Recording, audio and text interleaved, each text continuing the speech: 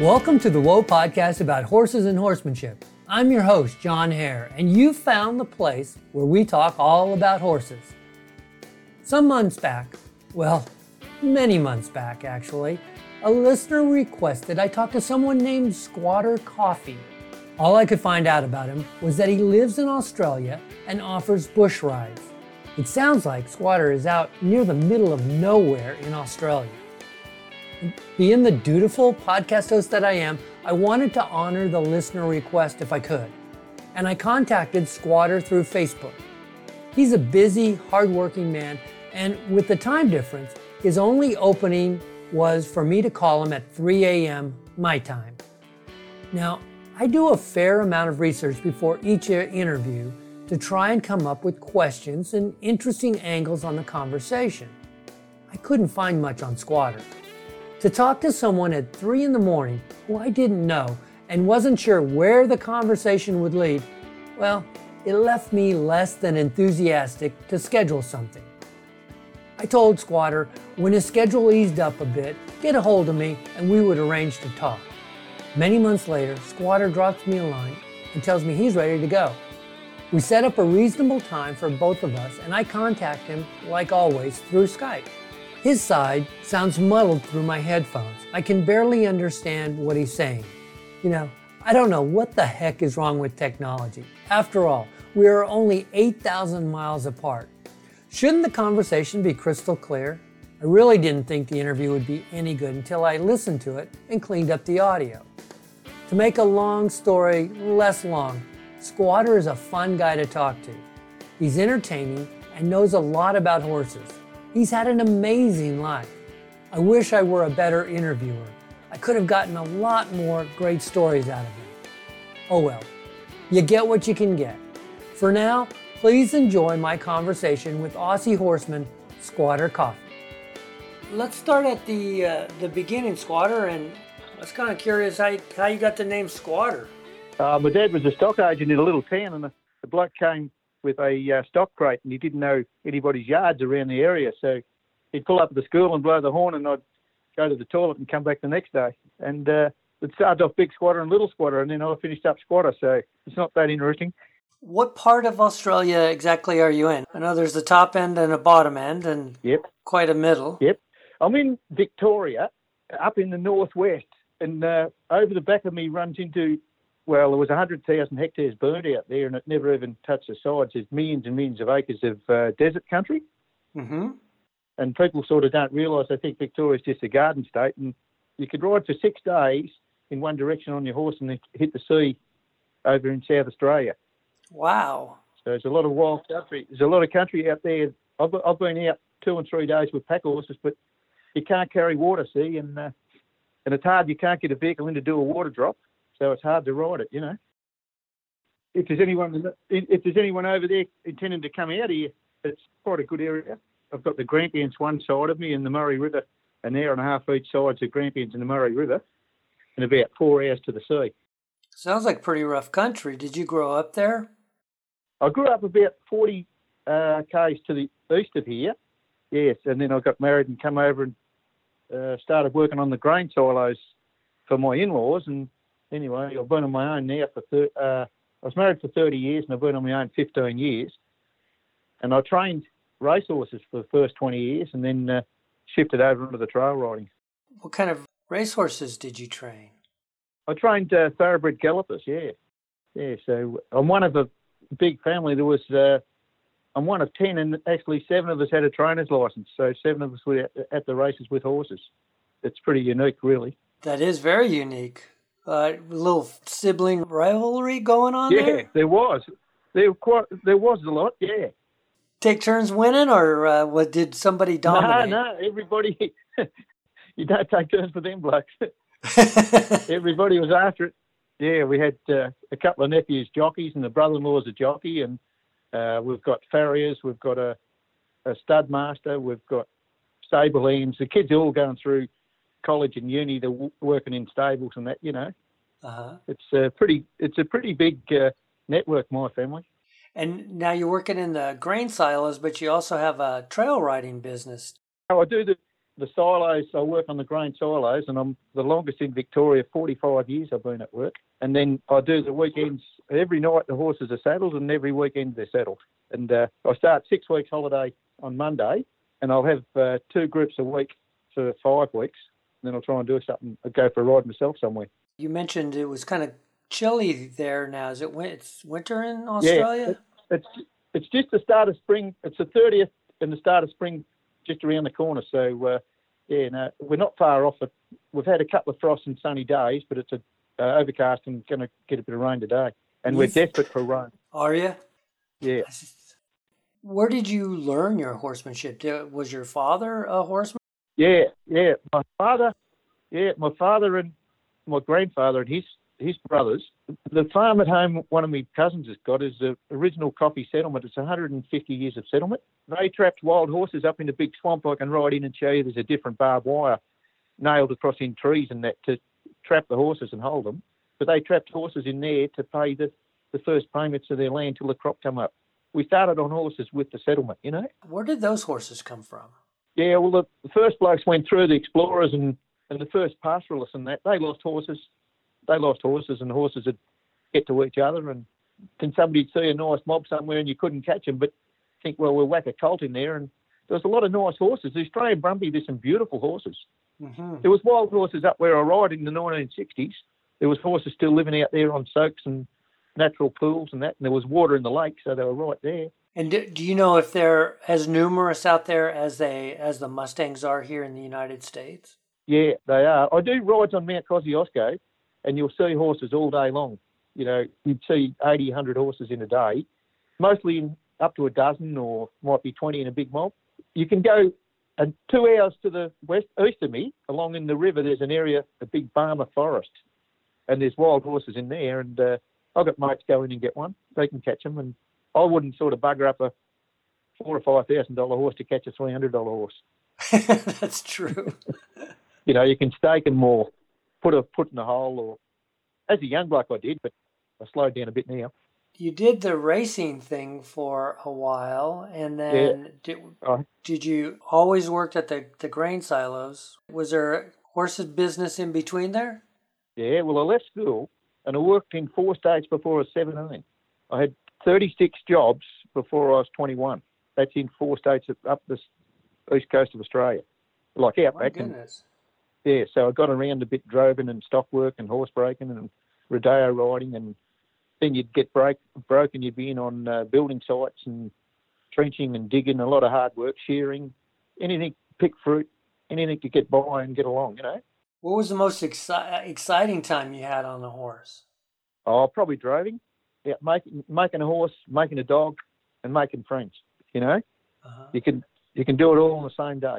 People pull up and have a yarn, and we come from down at Colac or somewhere. If you're down around there, call in and see us and have a meal. And if you're looking for a bed or a yard for your horse, or, you know, you meet people from everywhere. I've got more friends than 10 blokes.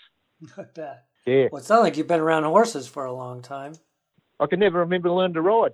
I can never remember being out on a horse and being led, or my first memories, I was going to school, but I was out staying at an uncle's place, and we went away on horses and come back having a race home, and the uncle had brought in sheep and shut the house gate, which is a 4-foot iron gate, probably 4 foot 6. I come around the corner and the gate was shut, and I didn't know what to do, so I gave the horse the heels, and he jumped it, and that was it. I was a horse rider from then on. Wow. It was one of their horses. I didn't know if I could jump it or not. So I was going to school, but I wouldn't know how old. But I can never remember learning to ride. I could always ride a horse. And do you have your own horses, or do people bring their own? Yeah, I've got 12 horses at my place, and I'd probably have another 20 out with friends and relatives, you know. As I was saying, we're in a big horse family, and a lot of kids go into the racing stables, and to get your kid to ride, to be a fair rider, you keep changing the horses round. So a lot of horses circulate around my family, they might be at Swan Hill, they might be at Witchy Proof, Birchip, and then other kids they're ready to change over. We do big family camps. We took in 22 horses, and I think we fed 70 people the first night. And that's all me and my brother and a couple of nephews, and then just friends, you know, mostly kids. And the kids go home with a different horse, and we swap them around, you know. It's a pretty unique setup, my family. Yeah, that is. I've talked to people about this. It's kind of hard to learn to become a good rider if you're just riding the same horse all the time, right? Yeah, you see it time and time again.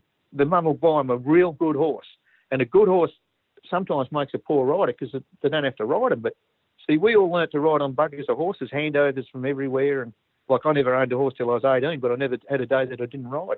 Our yard was full of everybody's mongrels, and was 8 brothers, and we're all rodeo riders, so it helped a bit. But to get a kid to be a fair rider, you want to change the horse pretty regular. Are you training horses and people now, or mostly just people? Mostly people. I buy a young horse every now and then and make it that fits into the rides, and we have to do a lot of work on them. But mostly people, kids. I put through a lot of apprentice jockeys and things. Kids that are going working in the racehorse industry come and have a weekend with me. They can ride a bit, another 2 weekends, and they can ride work. What do you think the hardest thing for people in general to learn about horses and horsemanship? Yeah, well, just getting somewhere like my show, just to get somewhere where you can have a weekend and you can try. Look, you can try 6, 8 horses. We can just keep saddling them, and I've got a riding arena, and then there's a dry creek, and there's a weird-off creek you can ride for 800 metres in water. Wow. Take kids out and do that they've never rode a horse in water. And you can give them a swim down one end of it, Uh-huh. To get to somewhere where you can push yourself as far as you want to. A lot of women, they have their babies, they don't ride again, then they've got a teenage daughter and they want to ride. And we could remember them riding with us like boys, but they're that timid. So in the house, if anything happens to the woman, the whole show stops. The dad can break his leg, and the dad's sitting there with his leg broken, but the food goes on the table. But if it's a mum, so she's pretty tight and tender. She's pretty. Well, you can tell the look on their face. Their jaws clamped, and yeah, I'm all right, and they're nodding, but they're not. So you just mix them around till they find a horse, and I can look over at their face, and it tells me that they're right. Yeah, it's a pretty hard thing. They've got to push themselves and take themselves out of their safety area, but to get to somewhere where you can do it, and it's not many places now. Do you have Australian stock horses? Yeah, I have a mix. I like a bit of quarter horse, but I don't sort of like the full-blooded ones that much. The purebreds. I don't like a purebred. I'm sorry, wait a minute. Back up a little bit. The purebred quarter horse or the purebred stock horse? Oh, any of them. I like a mix in them. The quarter horse and the Clydesdale's a good cross. I've got a few of them. I've got a couple of purebred quarter horses, but, they're nice horses. I've got some really nice horses. I've got to have horses that people can ride, All right. My main horse I ride, I've never had a horse like him. He just goes anywhere I aim him, and he'll jump anything. I jump forks of trees, I jump an iron gate, or he'll just jump anything I aim him at, People have never seen somebody that rides like that over things, and he just drops off a sandhill straight out, walks out in midair and just drops to the bottom. He knows how much ticker I've got, and I know how much he's got, That's a good team right there. Yeah, it's pretty unique. People don't have it. People don't have it with their horse. Do you do mostly trail rides? Yeah. I have people come in and stay with me, and we load up and we ride it somewhere on Saturday in a different place on Sunday rather than camping them over there. I was doing 4-day camps, feeding them and their horses and everything, and it's pretty hard to organise a bloke on his own. So I've set up my place. There's 6 double beds, 3 singles, and there's rooms for people to sleep in swags and on the floor. And, yeah, they enjoy it. We've got a big fire pit, and they keep coming back anyway. The same people have been coming back from Adelaide and Melbourne and all over Victoria. We've got people from Sydney coming in Tuesday. Oh, great. What are some of your favourite stories that you like to tell? Well, I've got my name for each bush and shrub and that out in the bush where we ride. And I was riding along one day, and a couple of blokes behind me. I had six fellas with me, and they're all farmers and all very knowledgeable in their farming, and they knew the Latin name of each weed, Mm-hmm. And I said that one of the blokes, I was at the front with 2 young fellas, and there was 3 older blokes coming along behind me. The young bloke said, "You're in trouble today because these blokes know more than you know." I said, "Don't worry about me." I said, "When we get up to this corner where we turn, there's a little purple bush growing there, and I've never seen it before. I don't know where it come from or what the story is." Anyway, we get up to the corner, and I said, "Rightio, boys, I'll hold your horses if you blokes want to have a look under the bush. This is the South African fire ant bush." And he lays down and he got glue on his back and he rolls on the seed of this bush and he carts it around. There's not, I don't know where there's any others, and then he drops the seed off and spins the wheels over it and covers it, and that's how this bush has germinated around the country. And I had 3 grown blokes crawling around under the bush looking for the ant. Yeah. About a week later, I go in one pub south of here and the bloke says, "Who are you?" And I said, "I'm Squatter." He said, "Hang on a second, hang on. I'll go and get my brother." And he goes out to the kitchen, he brings his brother, and he said, "This is a South African fire ant bush bloke." Yeah, so I like to take the piss out of people, you know. Drop them down a notch a little bit. Yeah, yeah. So what's a typical ride like? I mean, besides having them get off to look at flowers? No, look, people want to see, there's big sand drifts out there, and the sand, the hills rolled in. There's 80 foot of tree underneath the bottom of the sand. There's just the leaves sticking out the top. This big wall of sand's rolled over, and a lot of Aboriginal sign. You'll see canoe trees where they've cut the bark and made a canoe to get out on the lake, and I find a lot of Aboriginal axe head stones and things on. You sort of know where they camped and where they hung around, and you go back the next time the winds blew it out and exposed a few more different bones and rocks. And yeah, a lot of people and kids like that. Then there's a lot of pioneer graves out there, and I've got a fair bit of the history on each fella. There's a lady and a child buried in one, and then the others are all just single blokes. But, you know, people, they like the history, they like the settlement of the country. Like, it's only a young country, Australia, so, you know, you can be talking about somebody's great-grandfather. Give us an example of one of the pioneers that is buried out there. What would his story be? Yeah, well, there's 2 blokes buried on two sand rises, like bits of hills, and 2 brothers jumped ship in Port Phillip Bay off a ship, and they were walking cross country to get out of being reprimanded and brought back to the ship. And they went into a wine shanty at Little River out near Geelong, and they were talking to a bloke, and he said, "Get down into the Western District of Victoria and learn to shear." And 2 years later, they walked into the homestead at Albucacha, which is very remote, and here's the bloke that served them in the wine shanty, and he recognised them, and they finished up lifelong friends. Mm-hmm. The bloke who did the serving, his name's John Coprick, and on his grave, which is out there, there's a little mesh steel fence and that around this grave, and a lonely sort of a spot. It's got "Here lies an honest man," and I took a group in there one time, and I said, that's what I'd like on mine, because I can deal horses, but I can't deal them any horses that are no good. I just say they're no good. And I never make any money out of them, you know. And there was kids with me that day, and it went around, and that's what they'll be putting on mine. So, and the other fella, George Everard, he was buried over further, and his people came 2 generations later and dug him up and put him in a family pot in Ballarat. And then further up, another 100 k's up, real wild country, Pine Plains, this George Everard and his brother John and another dog trapper, they were having Christmas together there. They hadn't seen each other for 2 years, and they were drinking wine. And one bloke said, "If I jump in the well," which was a timbered sort of a underground well, "do you reckon you get me out?" They couldn't get him out, so he's buried there beside the well. Oh my! The 2 brothers and the bloke, they've all been buried along there, you know. And people just like stories like that, you know. Yeah, it's fascinating. I kind of picked up on the fact that you said a dog hunter. They're hunting. Yeah, there's wild dogs out here. Out where I ride, we seen a big yellow one on Saturday, and they come in. The people, they run sheep there, but they have alpacas. They put in with the sheep to keep the foxes out, but the alpacas are too timid for the dogs, so they run donkeys and mules. They're really scarce and hard to get hold of because there's a bit of a run on them against the sand country where the dogs are bad.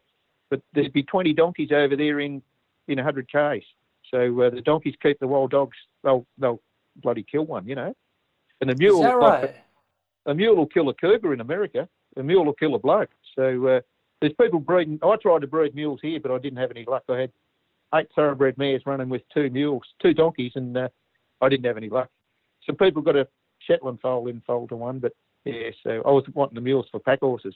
It sounds like it's pretty wild country where you take these folks. Did you see any other kind of wildlife? Yeah, there's goats. There's an old domestic pig going out there, and he lives there. I see his manure and I see his footprints up and down on the lake. I might see him 20, 30 k's from the last time. There's a few deer. A bloke got a big deer out there the other day. Kangaroos by the score, emus, foxes, the wild dogs. echidnas. We don't have wombats. There was a koala bear out there one time in some big white trees. I've seen him a few times, but I've never seen him again. I've seen a quoll. They're a little spotted marsupial. They're really rare, but I've seen one of them. Yeah, there's different things. A lot of nice birds, parrots and eagles and hawks. And there's a bird called a malleefowl. Mm-hmm. They have a big mound, and the incubator, they scrape in all the leaf matter and sticks, and they lay their eggs and then bury them. And the heat of the wet leaves and that hatches the chicks, and they crawl out. They crawl out through the dirt. That's incredible. If you look them up on Google them and have a look at that. What are they called again? Malleefowl. Yeah. There's one area there. It was burnt out, and they won't go back into that area for 25 years till the leaf matter builds up again. Do you get a lot of nature photographers then on your rides? Yeah, I do. A lot of people like taking good photos, If I took out a decent photographer, my photo's on my Squatter Coffee Bush Trail Riding site, and I've got another one, Len Coffee. If you have a look at those photos, you'll see a lot of the type of country. So you're getting ready to take 6 weeks off from your grain silo work, and you're going to be leading rides every day? Well, I'll be doing 2 big rides, 2 groups a week. They'll come in for 2 days each, and then I'll be just working horses. If there's nobody there, I just saddle horses and ride. And people will ring and say, "You go and ride, and what time you go and ride on Thursday?" I'll have one saddle be there, and they'll drive up an hour from Horsham or an hour from the other way. Or around here in the pubs, a lot of backpacker kids. There's German girls, there's English, there's Swiss, there's Austrian. I've had riders from 17 countries, it's pretty incredible where I live. I'm 4.5 hours up from Melbourne, and it's pretty incredible, really. Yeah, that is amazing. Well, we have a following in Australia. We've done several shows on camp drafting. We've done a couple of shows on the Australian stock horses, and some of our most popular shows are downloaded the most in Australia. So if somebody wants to contact you about a ride or training or horses or anything, where can we send them? You can tell them to get on Facebook and look up Squatter Coffee Bush Trail Rides, or 0428 550 664, and they'll get me. I really appreciate you taking a few minutes out of your busy day to come on the Wool Podcast and share some of your life about you. Yeah, no, I've enjoyed it. And look, if you're coming to Australia, you could come with me. I've got good accommodation for guests, and get on to me. That's on our bucket list. Good on you, mate. Thanks a lot. Have a great day. Same to you. Catch you later. That'll do it for another show. Thanks to Squatter for carving out time to have a conversation. I think it would be cool to take one of his trips and hear about the early Aussie pioneers and to see some of the unique areas in Victoria. A trip down under is definitely on our to-do list. You can find all the links to the show at woepodcast.com. You can find past episodes there too. The Woe Podcast is on iTunes, Stitcher, Google Play, and anywhere else you might find your podcast. Click subscribe and you'll never miss an episode. If you'd like to support the show, I've set up a Patreon page and you can donate as much or as little as you like.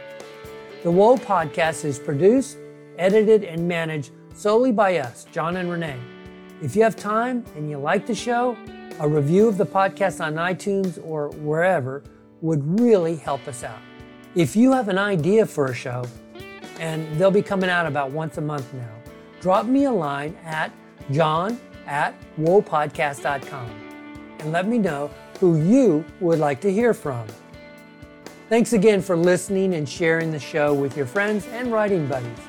And until next time, for Renee, this is John Hare saying, go have some fun with your horses. Bye-bye, everybody.